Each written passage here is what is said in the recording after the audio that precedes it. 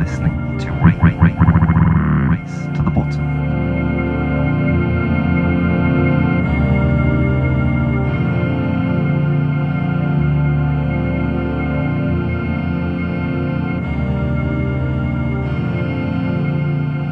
Hello and welcome to Race to the Bottom episode 14 with me, your host Joe Harmon.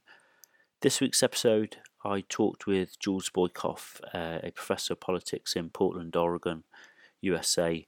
Jules has written extensively on the role of sport in society and recently done some work with Dave Zirin of Edge of Sports podcast regarding the Tokyo 2020 Olympics and the protests that are going on there. I wanted to speak to Jules regarding the current anti-fascist protests that the Timbers Army of the Portland Timbers in the MLS in America. Timbers Army are a fan supporters group who have stood for a long period of time against racism, against fascism, and their tifos and their displays and their banners during the stadium. One particularly, the Iron Front symbol, has drawn significant criticism and further now banning of said symbol by the MLS Fan Code of Conduct for being political. So I spoke to Jules regarding this matter and what it means in the wider aspect of fan activism, sport activism in the game at the moment. Here's the interview, and I hope you enjoy it.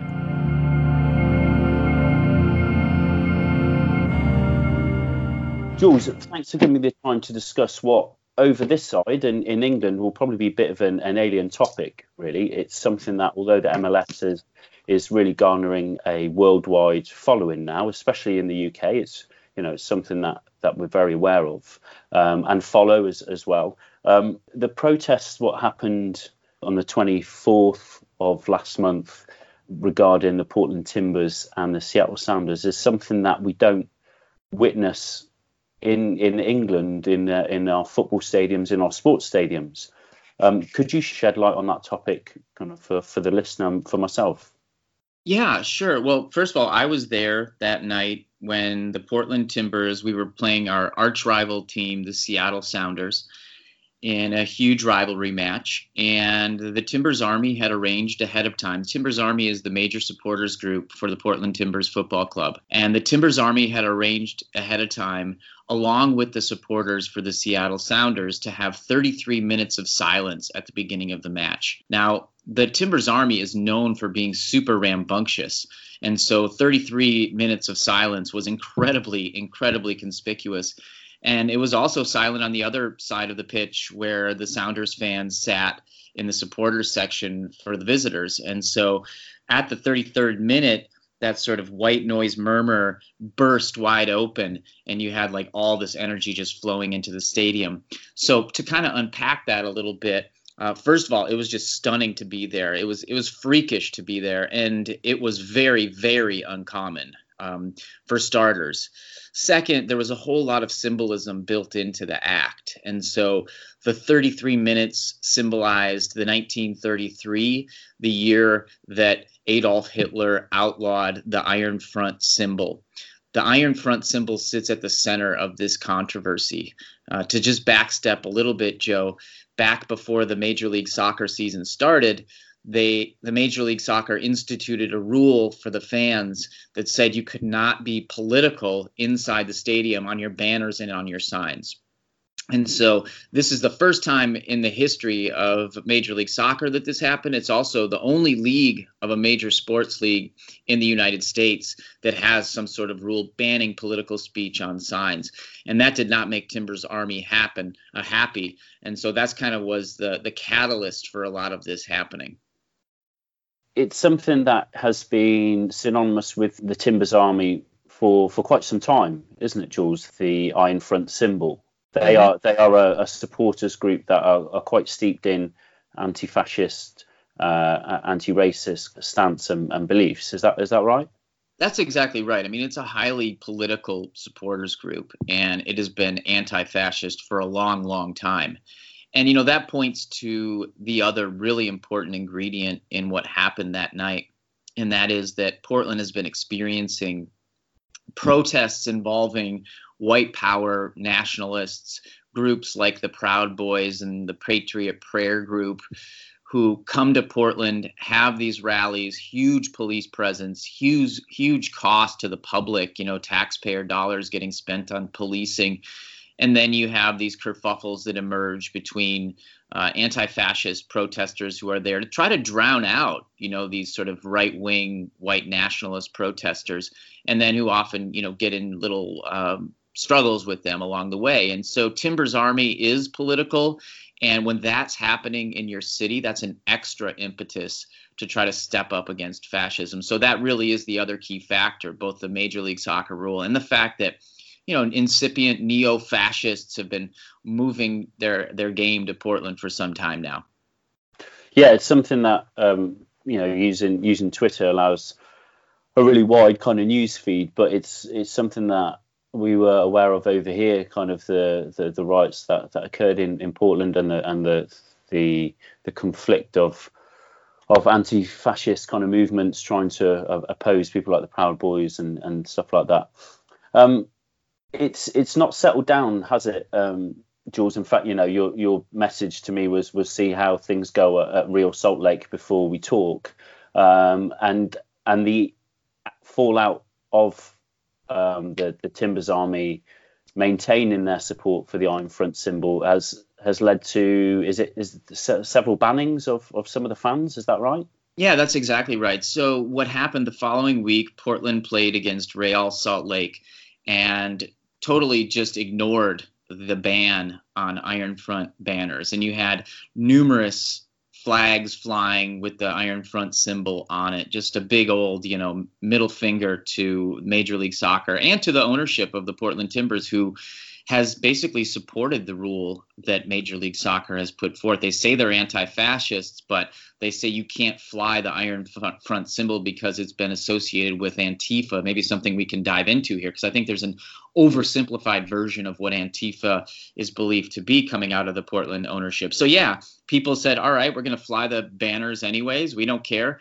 And there were actually pictures of the owner of the Portland Timbers, one of the owners. His name is Merritt Paulson, the son of a Treasury Secretary. His father, Henry Paulson, who's part owner, was the Treasury Secretary under President George W. Bush. There's pictures of Merritt Paulson with his little binoculars up in his owner's box, kind of looking down, trying to see what's happening down there. So clearly they were watching. And some people who are responsible for waving the banners, these are huge flags. You can't miss who's holding the banner. And they have been given 3-game bans by Major League Soccer. And the response from Timbers Army, which just came out on Thursday, so the 5th of September, is that there's going to be another protest in the stadium this weekend when Kansas City comes to town on Saturday, the 7th. And it looks like Timbers Army is going to not fly any flags of any sort, and they're not going to deploy any smoke for goal celebrations, which is a big tradition in Portland. And they're talking about how their focus will be on education. They'll use banners with words instead of symbols, so it sounds like they won't be flying the Iron Front, though I don't know how they're really going to control that if a Renegade member wants to do so. And they're also going to keep pushing against the league for this rule that outlaws political speech in the fan code of conduct. And so this saga is going to continue, and it'll be really interesting to see what happens against Kansas City this weekend. I'd like to kind of have a hazard a guess of where it's going. But before we go into that, Jules, March, the new code of conduct came out. I think it was proposed, or there were rumours in January that there was going to be an alteration to the fans' code of conduct. Where has this come about? And where do you feel that this has come from? It seems to be in the media that several unhappy fans cited it. Well done to them if they've managed to change an entire fan code of conduct policy. But I kind of feel that it might come from higher up and encompass the wider issues that America are experiencing right now. Yeah, so the origination of the rule from Major League Soccer is a bit fuzzy, but from media reports, just like you said, it seems like Major League Soccer was responding to some complaints that they got from fans not wanting to mix politics in with their soccer. I haven't seen the actual evidence, the emails or the phone calls from the fans. So, we kind of have to rely on Major League Soccer, who says they want to create this, welcoming atmosphere for all fans and so on. I would just say kind of at the root of this policy, though, is a double standard. Major League Soccer is perfectly happy to have politics enter the stadium if it's of a particular type. And for example, what I mean is every single team, all 22 Major League Soccer teams from the United States, we have a couple in Canada, or 3 in Canada as well, but all 22 Major League Soccer teams in the United States wore camouflage jerseys in their warm-ups honoring the U.S. military. Obviously, that's political. That's sanctioned by Major League Soccer. We sing the national anthem before every match. I was in England not too long ago, saw a West Ham match in the old stadium, by the way, so that's how long ago it was, but not the new Olympic Stadium. And I was with my friend who was actually Spanish but lives in England, and I said to him, like, yeah, we'd be listening to the national anthem right now. It's actually kind of interesting to not have it. And he was like, what are you talking about? So that's even political, if you ask me. But so you have people dressing up in these warm-ups to honor the military. And another example is a player, Alejandro Bedoya, who plays for the Philadelphia Union. After he scored a big goal in a match a few weeks ago, he saw a hot mic sitting on the side of the field. He ran over to the mic, picked it up, and he said something like, Congress, end gun violence. Let's do this thing right now.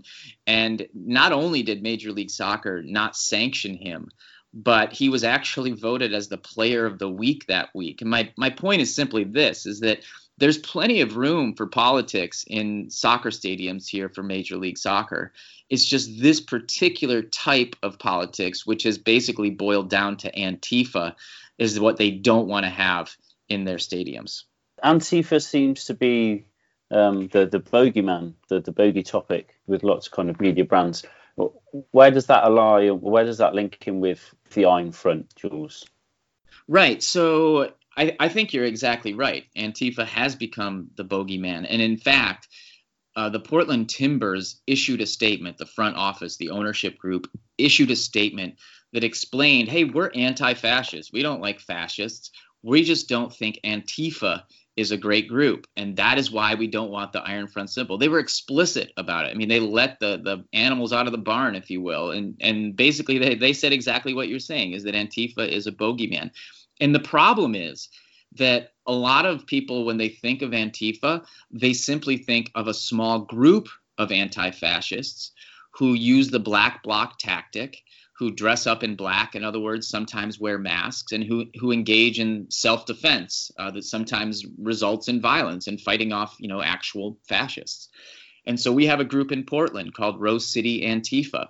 And many of their members engage in the black bloc tactic, dressing up in black, putting on masks, and fighting off fascists when they come to Portland. And let me be clear. I mean, I have no problem whatsoever with that type of anti-fascists. I have no problem whatsoever for Rose City Antifa. In fact, I know for a fact that behind the scenes on the most recent protest day, when right-wingers came to Portland and were promising to, put violence on all sorts of people, immigrants and others, I know for a fact that Rose City Antifa was communicating with one of the lead groups who are working with homeless folks in our town called Street Roots, and they were advising Street Roots to let them know if there was going to be any action of any of these sort of neo-fascists coming down toward their area.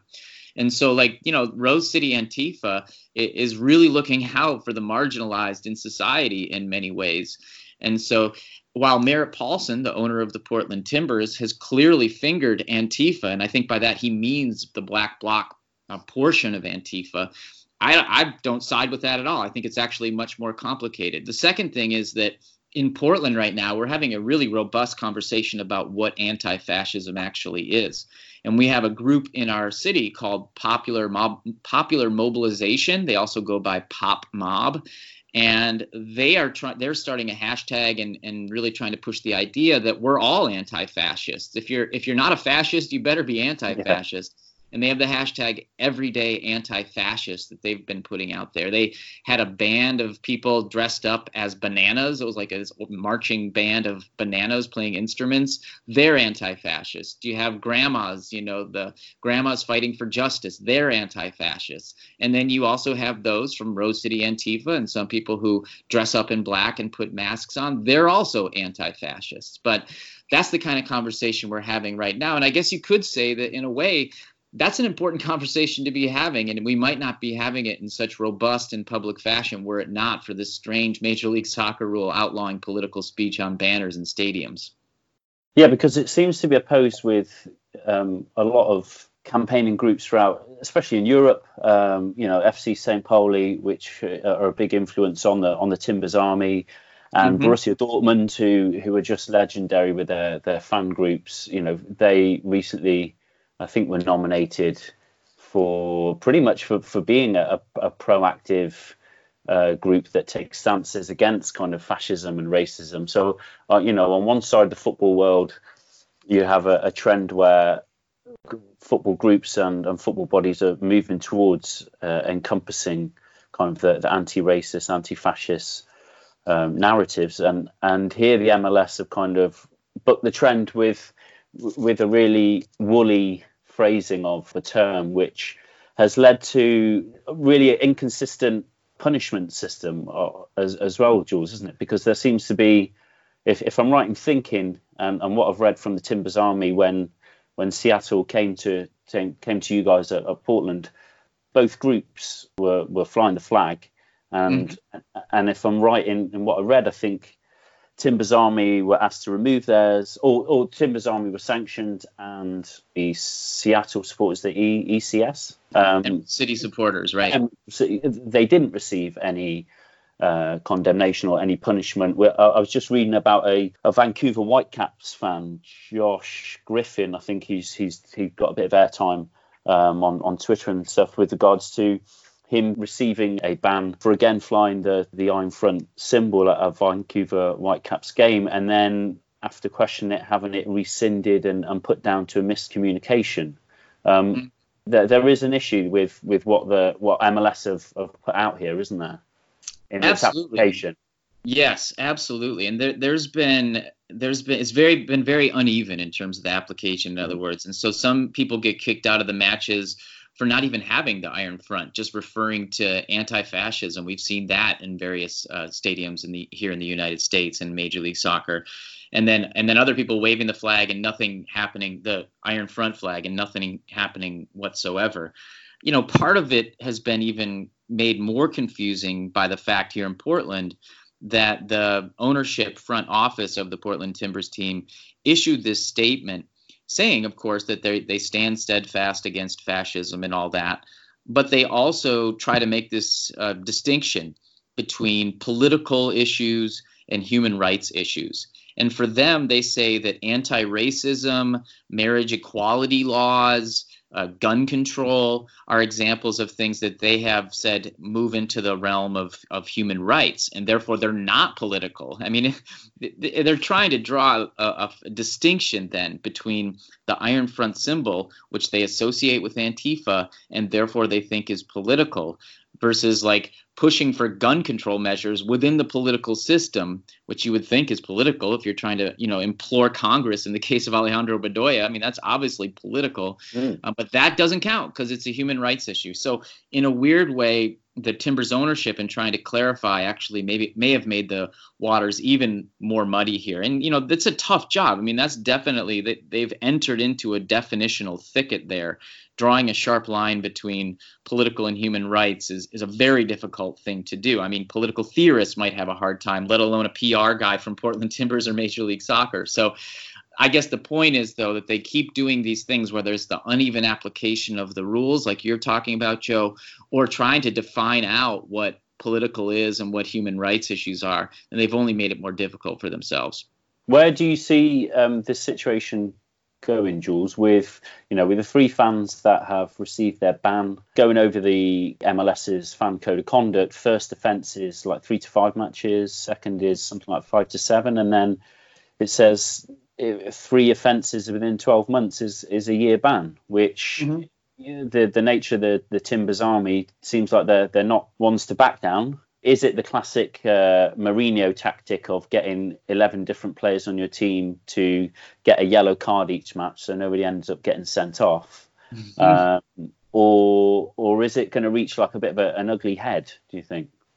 That's interesting comparison there. I hadn't thought about that with the Mourinho and yellow cards. I like that. But, it's predictions, tricky business. Karl Barks wrote a lot about trying to avoid writing recipes for the cook shops of the future. But I would just guess, based on what Timbers Army has done in the past, that we will continue to see the Iron Front flag. Now, they say they're not going to fly any flags this weekend.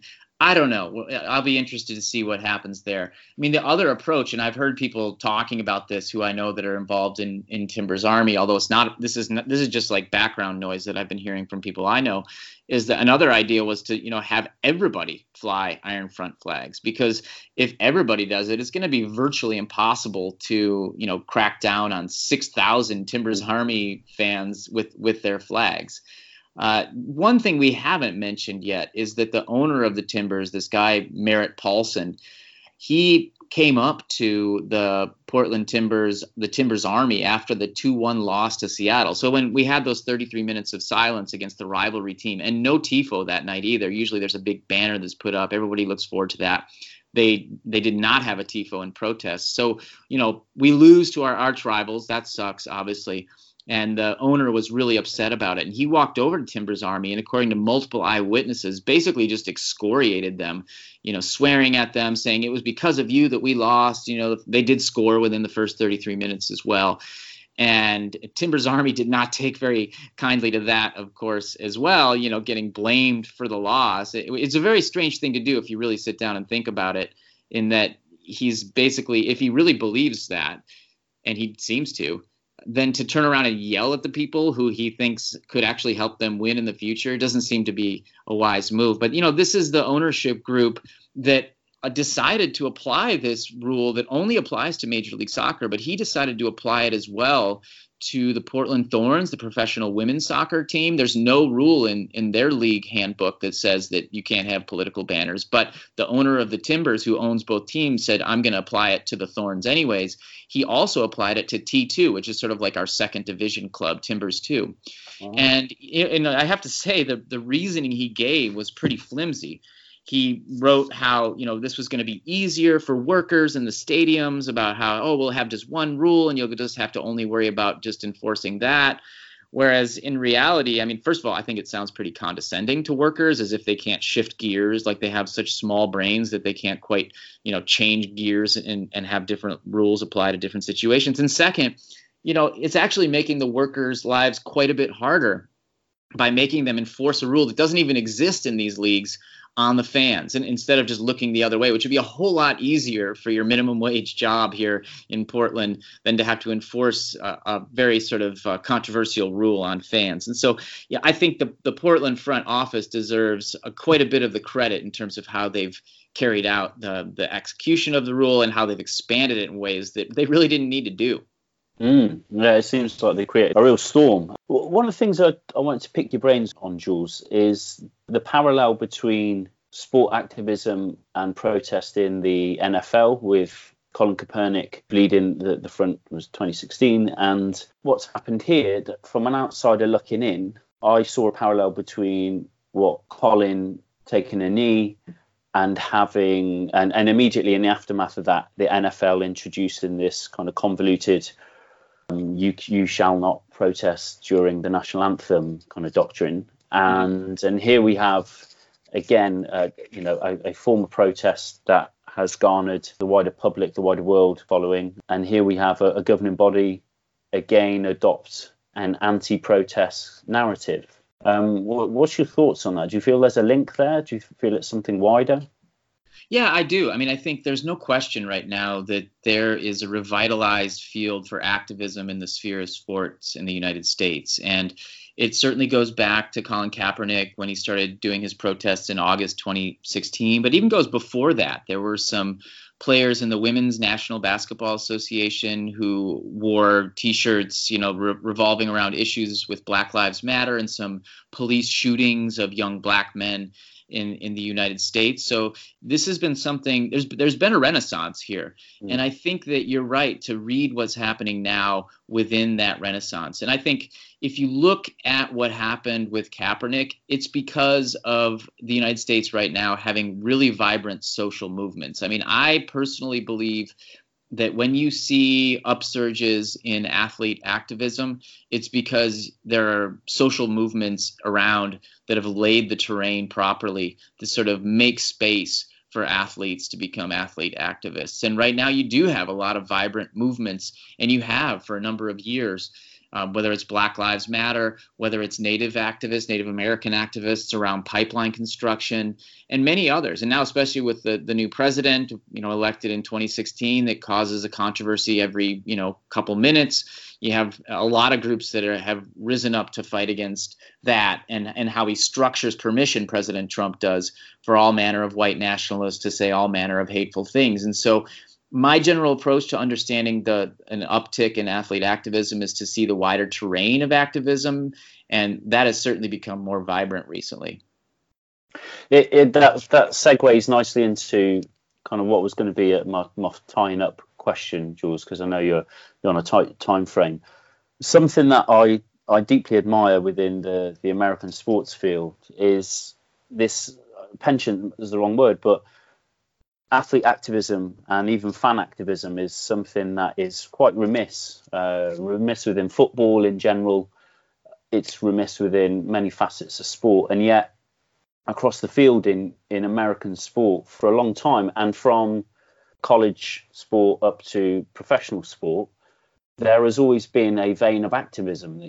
I guess with platforms of social media now, it's easily digested by the wider world, but with the US women's national team and their fight for equal pay, with, like you were saying, the women's national basketball players, their protests for Black Lives Matter, Colin Kaepernick, the young man who was on Dave Zirin's show last week, I think his name is Race something, I can't remember. Yeah, Race Imboden, right, the fencer.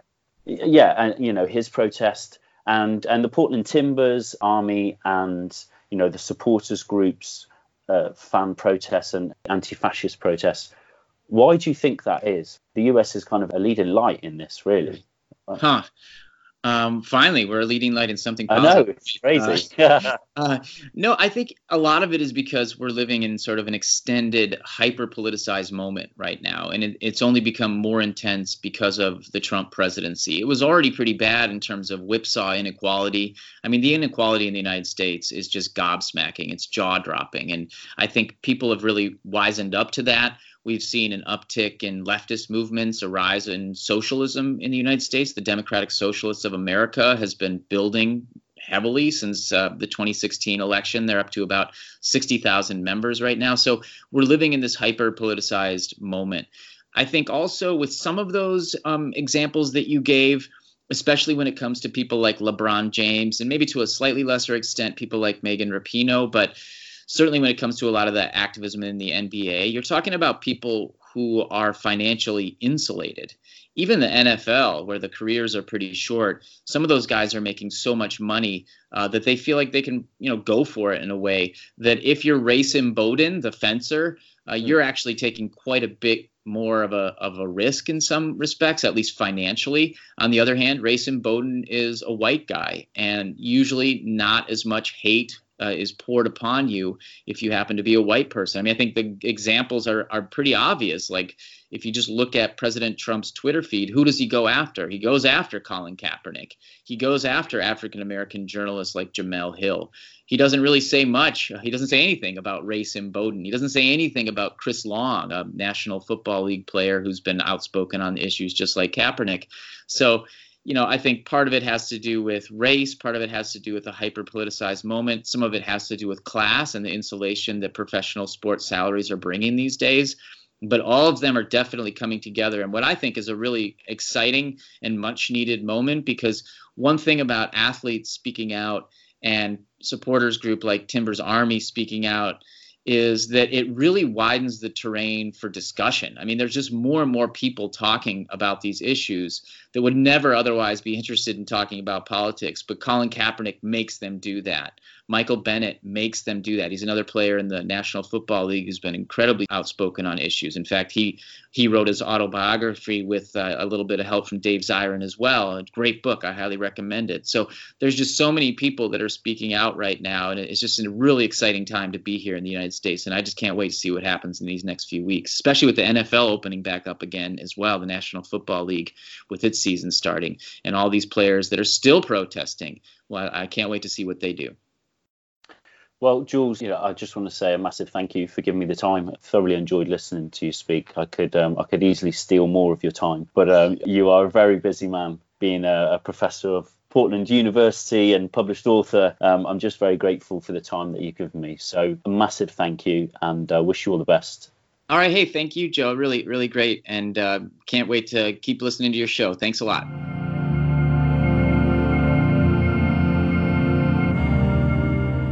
Well, I just want to thank Jules for giving me the time to discuss a topic that I think has wider-reaching implications in the aspect of censorship and what it can mean further down the line. Jules's work can be found on his website, julesboykoff.org. Jules can be found on Twitter at julesboykoff. His work has featured on The Nation. There's a fantastic article up there at the moment with Dave Zirin regarding the protests in Fukushima about the Tokyo 2020 Olympics that's going on there. A really interesting article to read, that one. So thanks again for that, Jules. And from me, thanks for listening. If you'd like to rate and like the show, please do on Apple, and follow and like on Twitter and share the podcast will be greatly appreciated. I'm at Janola's Left Foot on Twitter, and Race to the Bottom is at RTTB Podcast. Thanks for listening, and speak soon. You are listening to Race